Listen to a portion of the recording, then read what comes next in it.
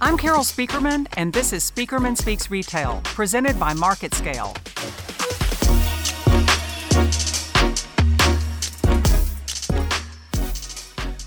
Hi, this is Carol, and welcome to Speakerman Speaks Retail, where we navigate retail from now to next through my latest retail trajectories and through interviews with industry experts who are charting the course. So, question. Are we really ready for a great retail reopening? Well, I think it depends on who you ask, and that's why I invited today's guest to join us for a Voices of Retail Next interview. Because as retailers try to pull the trigger on reopening brick and mortar in a big way, they know they've got to get it right the first time. And my guest makes that happen across all kinds of brick and mortar businesses. Tom Baiocchi is the CEO of Service Channel. You can think of them as the Uber of facilities management, which is an area of retail that's quickly evolved from block and tackle to make or break during the corona crisis and beyond. Now, the Service Channel platform serves over 500 name brands across over 350,000 locations, with retailers from mass to luxury and everything in between. Not to mention restaurants, banks, clinics, gyms, and other high-touch businesses. And these days, I always say that high touch is high stakes. Now, Service Channel works with the biggest names in every one of these segments. I've seen their customer list, and I can tell you that it's a veritable who's who of brands. You would recognize all of them. But when you hook up that portfolio with Service Channel's mad data skills, you get a rare window into the present and near future of brick and mortar. So Tom's here to help us clear up some of this corona confusion. We're going to talk about the how, the when, and the where of the great retail reopening, how you can navigate all these variables and arrive at best practices that are going to support retail workers and restore consumer confidence in shopping in brick and mortar. Now, we're also going to explore what the data is telling us about where things might go from here. So I'd like to welcome Tom and say it's really great, and I have to say timely, to have you here with us today. Well, thanks, Carol. Thanks for having me on today. And thank you for the perfect pronunciation of my last name. You're one in several tens of thousands who got that right the first time.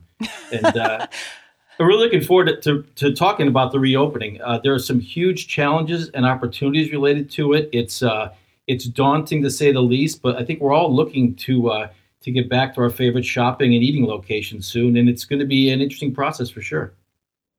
Yeah, absolutely. And yeah, on the name pronunciation, I don't have an easy one. That's why I had to name my podcast something that makes it easy to pronounce my name. So I feel you on that.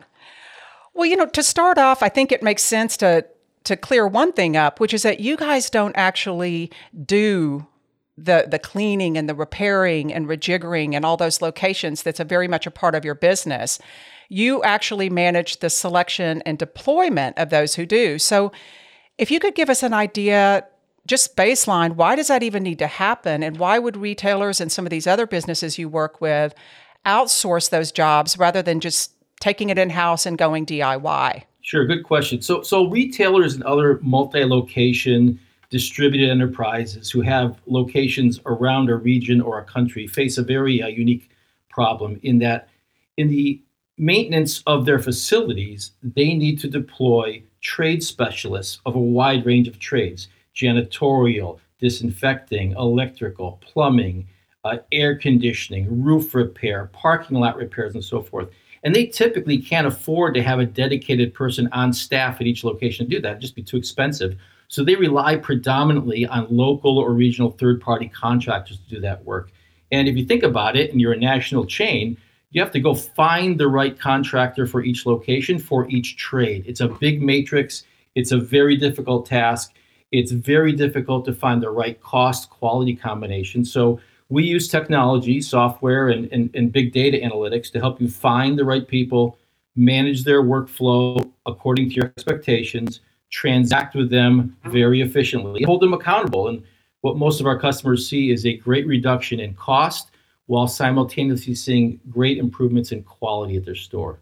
Oh, okay. Well, so those are some pretty big incentives, because I know you work across so many different functions in facilities management. Just cobbling all that together could be pretty daunting. Well, one thing too that in speaking with you, I know you're a big data geek. And that data is a really big part of the service. I'll take that as a compliment, Carol. I'll take it as a compliment. Well, you should, because, these days especially, I think it's important to take the subjectivity out of all this decision making when everything feels so out of control and when everyone feels like they're just kind of moving in so many different directions. And I know data is a big part of your platform too at Service Channel. So tell us more about the data side of the business, how you collect the data, how you disseminate it, to your customers and even to the industry. Sure. Thanks. So we have a saying that it's better to know than to guess. And to know, you need to have the data. And I'll use an analogy. You referenced Uber a few minutes back. And we've all taken Uber or Lyft a number of times. But one thing to note is that every time you take an Uber or Lyft, they are making a digital record and a timestamp record of every transaction that occurs over that platform. They know when you issued your request for your ride. They know when the driver at the other end acknowledged it. They know how long it takes for that driver to get to see you, what route they took, when they dropped you off. They collect feedback scores. They collect pricing information. And from that, they can determine benchmarks and quality scenarios and scoring so that they can improve, the driver can improve, et cetera, et cetera. Think of the exact same analogy, but not for someone who needs a ride across town, someone who needs a plumber across the country. You issue a request. Someone across the country responds, I can do that job. How long did it take them to get there? How long were they on site? When did they arrive? How long did it take them to fix the problem? Did they have to come back a second time? Did they charge you the price that they quoted you, or did they charge you more? What was the total actual cost? How long did it take for them to invoice you? We collect all that data and much more for every transaction that we help our partners and customers accommodate. We've done 120 million of them. And when you add that data up and slice it and dice it in certain ways, you can find benchmarks. You can find who the best plumber to replace that toilet in Toledo is. And best might be fastest. Best might be cheapest. Best might be the guy that shows up the first time and gets it right all the time. But we can spot those trends and spends and outliers and help you identify what the right choices to make are based on empirical evidence. We kind of, if you're a big Moneyball fan from baseball, we kind of call it Moneyball for contractors. We know the data on how it works, and we have the benchmarks, and we have the price information. We can help you make better decisions on that. We share it with our customers. They obviously have their own data, and then we can aggregate it anonymously into peer groups or industry groups and show them how they stack up against their peers or the industry at large. Well, taking that a step further, because I think, there's a danger right now of everybody just sort of making it up as they go along, particularly as we move toward this idea of a great reopening in retail. And when we spoke recently, you were talking about this playbook that you guys are developing that would seem to be a step in sort of running interference on that confusion and trying to create some best practices. And I would assume based on a lot of the data that you're collecting. So can you tell us more about the playbook and, also even how folks in the industry can access it and benefit from it? Sure. And I guess maybe a playbook is a good name, but maybe it's not literal, right? It's not like there's a coach in a room drawing on a blackboard with a play to run. Bill Belichick, let's score a touchdown here kind of thing. It's much more fluid than that and much more dynamic. And no one's ever done a reopening at this scale before. So it's more of a guidebook with some best practices to it. We have a pretty unique perspective because we have about 500 customers of ours, retailers and others, who are all trying to do this at the same time. We've been hosting kind of virtual roundtable discussions over Zoom over the last several weeks as all of our customers contemplate this reopening, about 8 to 12 at a time. And we're asking them, how are you planning for this? What are the most challenging things you're going to have to go through? What are your best ideas or best practices you've come up with? Can you share some of those and kind of how you're managing it? And so we've consolidated that into a playbook/guidebook. It's not a checklist. It's not linear, but it's a list that while not telling you exactly what to do, suggests all the things to think about and suggests some ideas that very smart people who are undergoing the same thing are going through as well. We've kind of subtitled the playbook, Cool Heads, Warm Hearts, and Clean Hands, because we think that if you can do those three things, have a cool head, have some warm hearts and empathy, and keep your hands clean, we'll get through this together. Well, and is it constantly changing based on the input that you're getting? It is. Not only the input we're getting, but the regulations are changing. Remember, the target changes almost every day. with local and federal and state regulations, there's a different target every day for what you're solving for. And state by state, it's different. Region by region, it's different. So absolutely, it's a fluid document. Yeah, and that's where I wanted to go next. You sort of helped me tee up that concept is when you look at all of these, you've got this world of actual regulations, and then you've got the world of recommendations, and then you've got the world of suggestions, and then you've got people who run rogue and do whatever the heck they want to do. So how do you strike a balance between reacting to all of those moving targets and then, on the other side of it, staying ahead of it and being proactive and making recommendations to your customers? That's a really good question because it is a very fluid situation. So we've tried to break our recommendations or suggestions into two categories. Those that are certainly going to happen, and those that are still uncertain that you have to plan scenarios for. So I'll give you a couple of examples there on the certain parts. It used to be that cleaning was cleaning, and you used to clean things to make things clean. Well, it's not so easy anymore. Now you have to clean things to not only clean them, but disinfect them. So you have to go out, and it's certain that you're going to need to find people who can come in and do the highly chemical, highly technical related disinfecting as well as cleaning. So that's a certainty. You're going to have to go find those people and figure out that process, right? Second thing is you're going to have unique social distancing requirements at the reopening. Whether you're a gym, a grocery store, a luxury retailer, you'll have different ones, but there is a certainty that people just will not be able to walk in willy-nilly and shop it or eat at your location anymore. You're going to have a certain plan on that. It's certain that you're going to have to eliminate high-touch surfaces in the near term. The counter where you picked up your food after 100 other people picked up their food earlier at lunch hour, that's not going to be there anymore. The cosmetic counter where you went and touched a lot of things, that's not going to be available to you anymore. Goodbye hand dryers in bathrooms. Too many people touch those things. Welcome back paper towels. Drinking fountains. I'm not sure the next time you're going to be able to go to a store and want to go have a drink out of a drinking fountain. Those things are gone, right? That's not going to happen. Those are all certainties. And another certainty is that you not only have to do the work to make sure those things are not accessible to customers anymore, you're going to have to build confidence in them that you've done that work and show them that you've made those changes because you want to reopen, but you want customers and employees to have the confidence to come to work and come to your location. The uncertain part's a little tougher. Oh, go ahead, Carol. Sorry. I was going to say what's funny is one of the things that really jumped out in one of our previous conversations is that when you talk about that confidence, that some retailers even prefer that these workers not be working after hours, but be visible and sort of have the optics, if you will, of people cleaning in the store in order to, sort of stoke that confidence that, hey, yeah, they're taking care of business and everything's cleaned up. Right. There's two very different challenges. One is doing the cleaning and doing the work. The other one is inspiring confidence in your employees and customers that you have done the work. So you're going to see a lot more visible cleaning, people with spray bottles walking around, all the way to we have some customers who are deploying asset tags, little RFID tags on their assets and equipment and surfaces and tables so that the cleaners can literally tap on those tags and confirm and validate that they've taken every step to disinfect that surface. So you'll see compliance trails and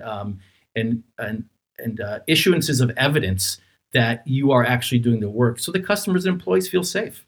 Wow, that's really interesting. That's something that we have to think about is how these. It's not like you're going to have the same environments and the same processes, just cleaner. All of it's going to look really different. It's going to look very different. It's going to, and look, there's a lot of uncertainty as well in all of this. We listed several things here that are fairly certain. However, the rate that your location or your state or your region is going to reopen is dependent upon a lot of things.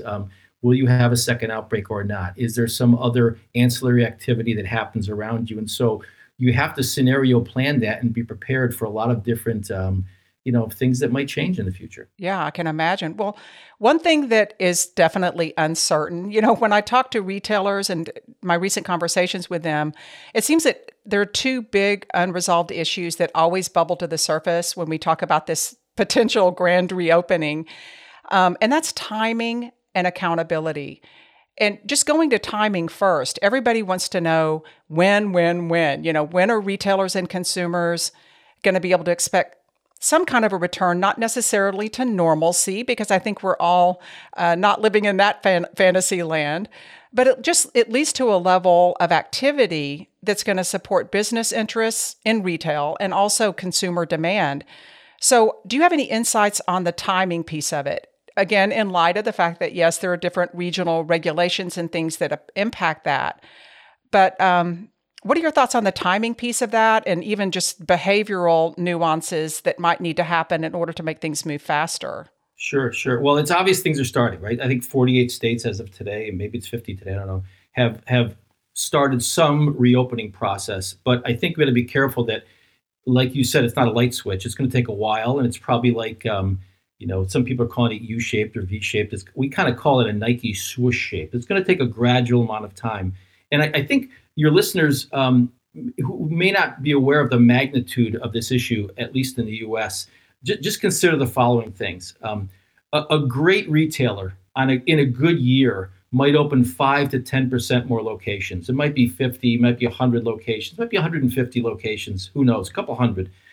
That's one retailer who's having a good year and is planned for a good year. We're talking about every retailer, every restaurant chain, every gym and fitness center, every bank and credit union in the United States, all trying to reopen all of their locations in a, let's say, 4 to 12 week period. We're talking about hundreds of thousands, if not low millions of locations opening up quasi simultaneously.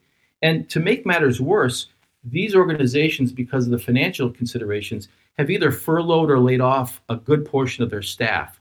So there's a lot fewer hands around the table to affect these reopenings, if you will.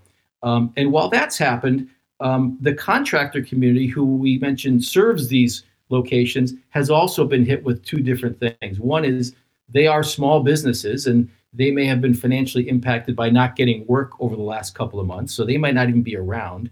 And secondly, if they are around, how can they respond to the sudden spike in work they're going to have when hundreds of thousands of locations want to open at the same time? Some of our preferred partners on our platform are so stretched and so scheduled out with their resources that they can't even get to certain locations at a time.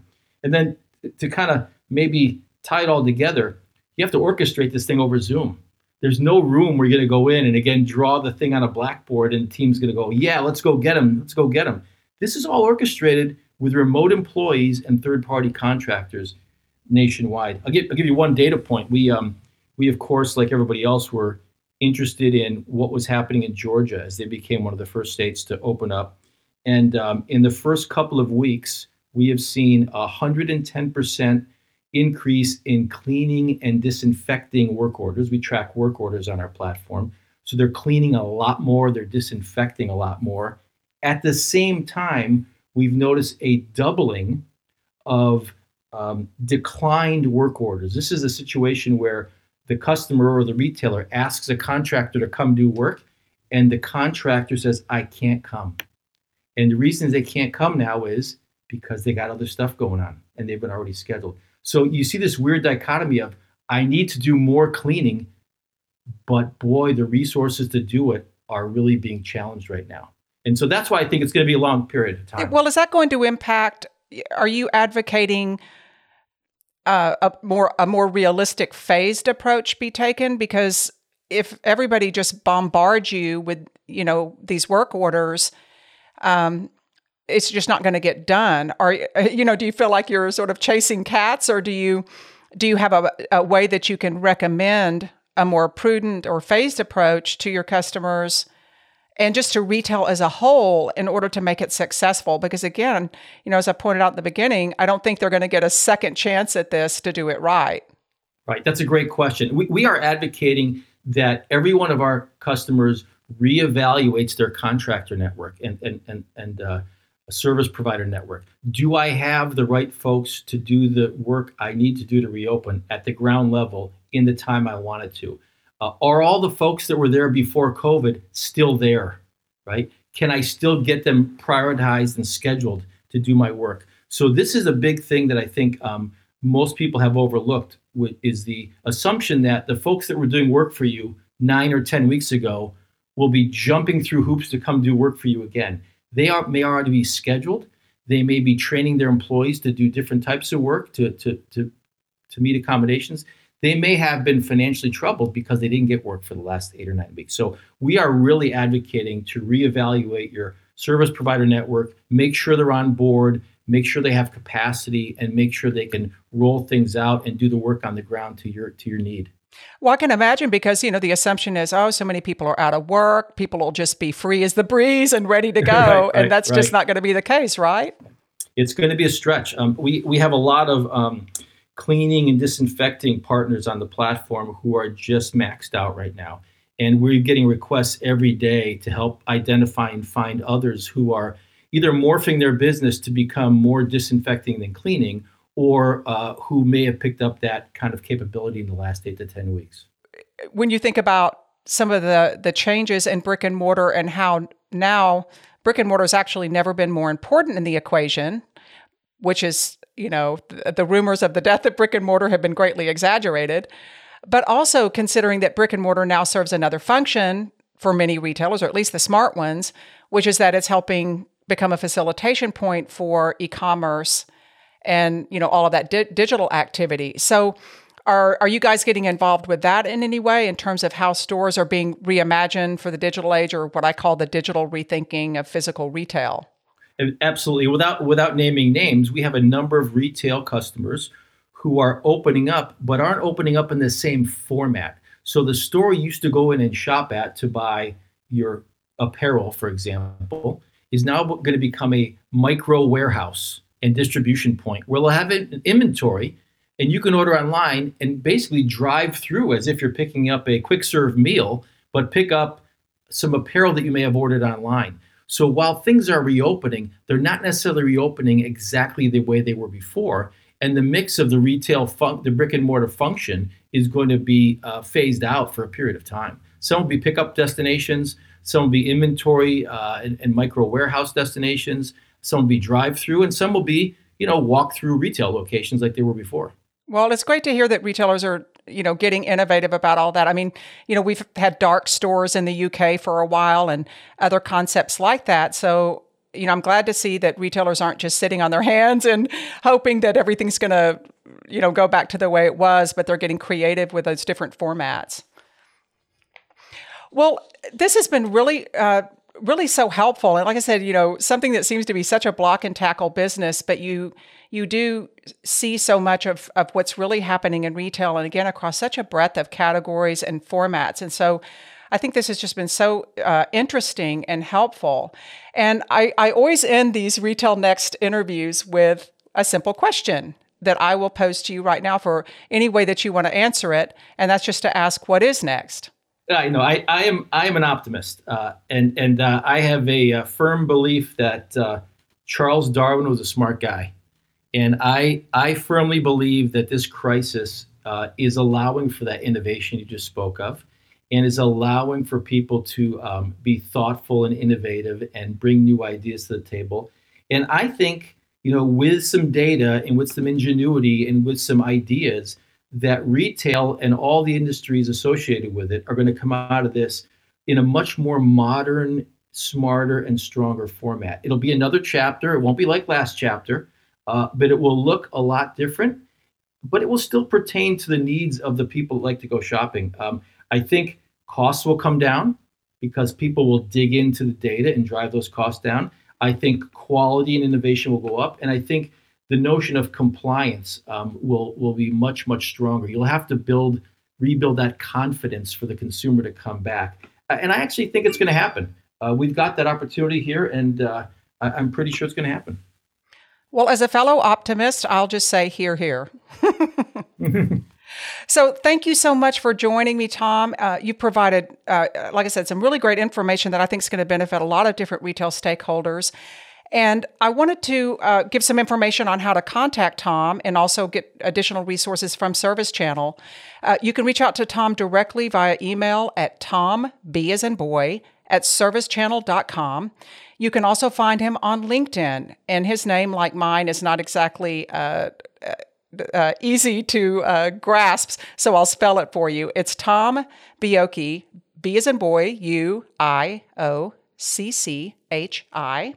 And you can also go to the Service Channel website at servicechannel.com. And I believe, too, Tom had told me earlier, you had told me that you guys did a webinar that I think is probably going to run right when this podcast does. So this is a webinar with some more insights on this reopening of retail. You can access that by going to www.servicechannel.com/reopening. And all of these resources and any more that Tom provides to me will be on the show notes. So on that note, we're going to wrap up this episode of Speakerman Speaks Retail's Voices of Retail Next from Market Scale. Now, in future episodes, I'm going to be talking with smart folks from retail and beyond, retailers, solution providers, brands, tech gurus, and others who are going to help us understand what's really happening in retail. Now, I hope you're going to continue to listen every other Thursday. Our next episode will break on June 4th, and feel free to share on social media as well. And if you want to follow me on Twitter, I'm Retail Expert.